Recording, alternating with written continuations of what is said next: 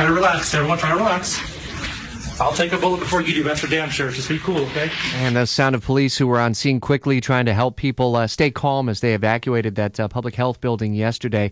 In the hours since the mass shooting in San Bernardino County, California, a lot of questions still need to be answered. One of the big ones, the federal government's Joint Terrorism Task Force is investigating. Washington insider Jamie Dupree is here. Any updates coming from the feds just yet? Nothing as yet, Rich. Obviously, the big question, what was the motive for this attack, and is there a terrorism link? I mean, look, there's several things that raise red flags. It's not your normal type of mass shooting in that there were two people involved as the shooters. That is not normal. The other thing, very unusual, a woman involved. And then, of course, the biggest red flag maybe for many Americans is the Middle Eastern names of those involved. But we'll have to wait and see what the feds tell us. We'll hear from the Attorney General early this morning and then obviously be waiting for any details coming out from California as well. The political dimensions of this are obvious. I mean, if this is a terrorist attack here in the U.S., it will roil the waters politically in both parties.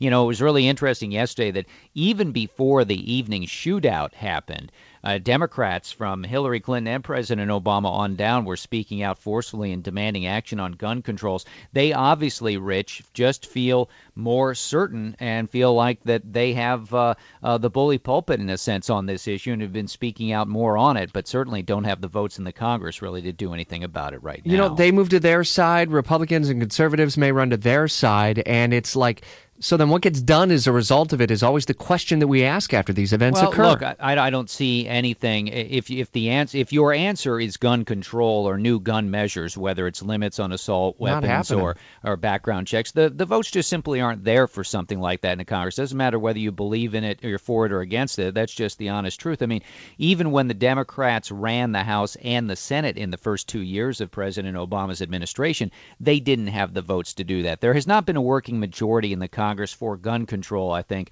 in probably about 21 years. Our story's going to continue to play through the day, and a lot of updates will be coming. I know you'll be gathering reaction from Washington. Back a little bit later on with Herman Cain this morning. Back with Herman and with Sean this afternoon, and, of course, instant updates on Twitter at Jimmy Dupree. And have a look at Jamie Dupree's Washington Insider blog for some of the political reaction that came really in the hours after the events yesterday in San Bernardino.